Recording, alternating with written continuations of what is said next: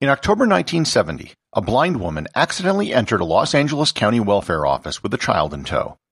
The staff in the office immediately noticed the odd girl with the woman. She walked funny, was emaciated, drooling, and didn't make a sound. And when asked, the woman mentioned the girl was 13. The staff thought she was 7.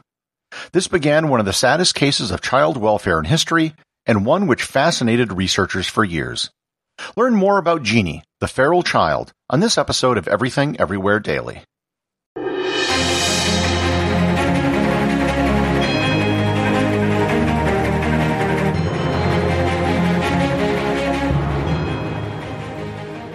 This episode is sponsored by CuriosityStream. One of the signs of an active mind is having a diverse interest in various subjects. If that sounds like you, then you need to give CuriosityStream a try. They now have shows about the history of German beer, the future and threats of artificial intelligence, Josephine, the Empress of France, and the 5,000-year history of the Nile. And this is just scratching the surface. You can subscribe to CuriosityStream for only $20 per year. Not a month, but a whole year. If you're a curious person, and let's face it, if you're listening to this podcast, then you probably are, then you can start your subscription by visiting everything-everywhere.com/curiositystream or by clicking on the link in the show notes. The case of Jeannie is one of the worst documented cases of child abuse in recorded history. Jeannie, which is not her real name, was a pseudonym given to her to protect her identity. She was born in 1957. Jeannie's father was not a good guy. He was abusive to his wife, trying to control her to prevent her from ever leaving the house. He had no interest in having children, although he had 5 of them. The first 2 children died. The first died 10 weeks after he was born from catching pneumonia after being kept in the garage. The second child may have died due to a genetic defect known as Rh incompatibility, or possibly choking on its own mucus. A third child, a boy, was born 5 years before Jeannie. He was raised in conditions similar to Jeannie, where the father would beat him if he made any noise. But eventually, the boy's grandmother took over his care. Up until the age of 20 months, Jeannie was raised and treated as a normal child.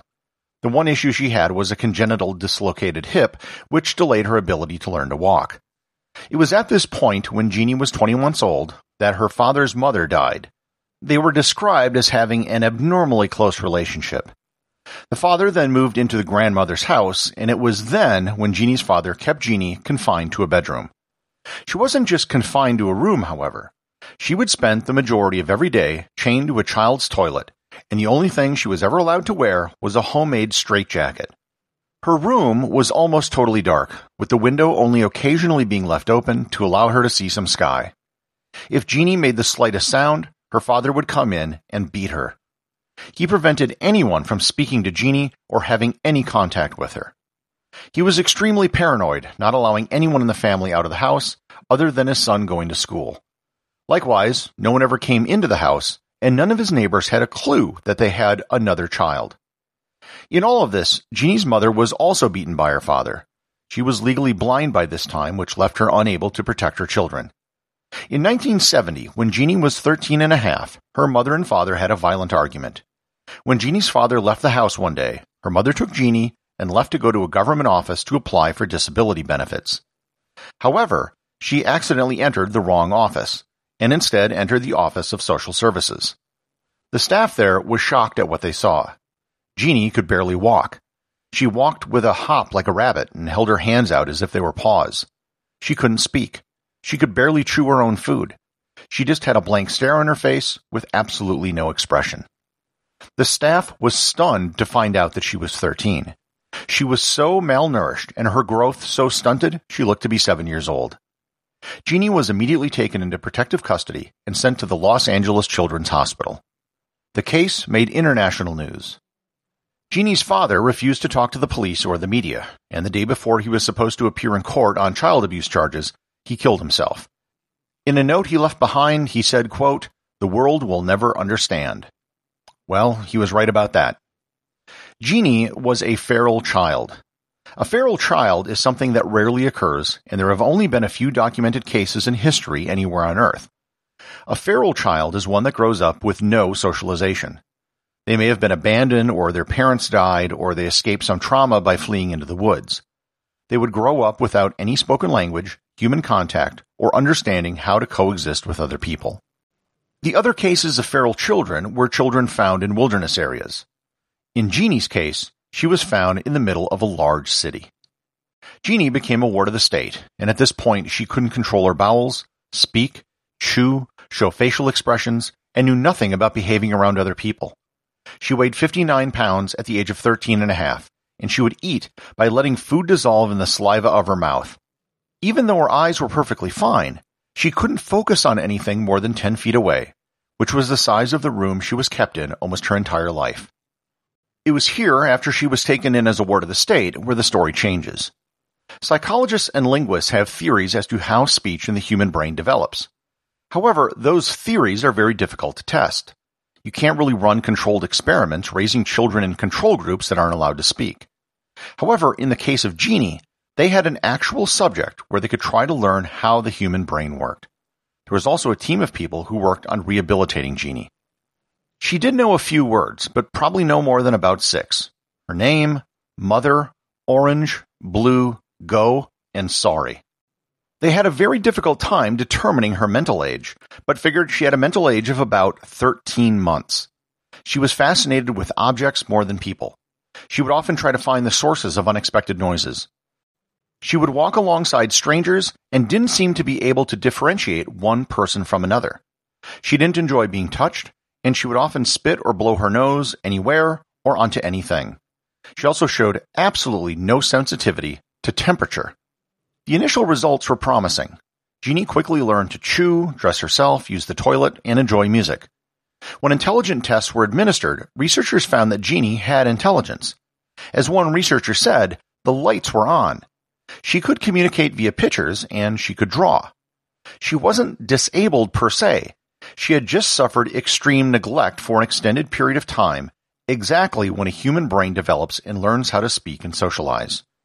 Jeannie was learning new words, but she seemed unable to develop any sort of ability to understand grammar. Here is the transcript of one of her sessions where she describes her father. Quote, "Father hit arm, big wood, Jeannie cry. Not spit, father, hit face, spit.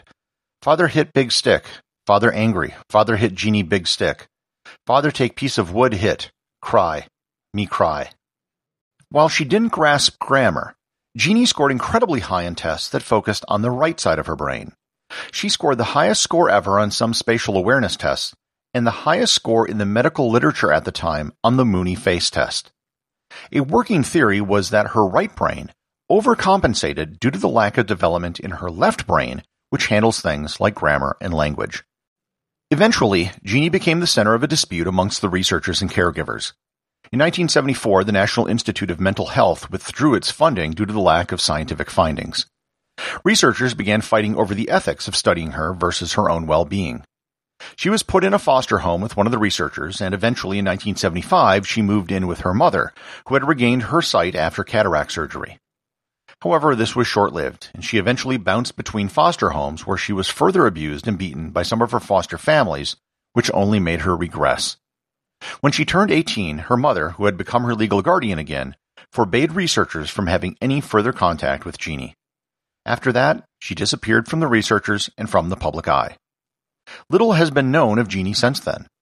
One of her researchers saw her during her 27th birthday party in 1984 and said she looked despondent and didn't communicate. In 2000, a television crew hired a private investigator who found her living in a state-run foster care facility for adults and said she was doing well and was happy. As of today, Jeannie is still alive at the age of 64, living somewhere in Southern California. Her case has become famous in linguistic and psychology circles. Many papers have been written about her, and she was the subject of several documentaries and the subject of countless debates about research ethics.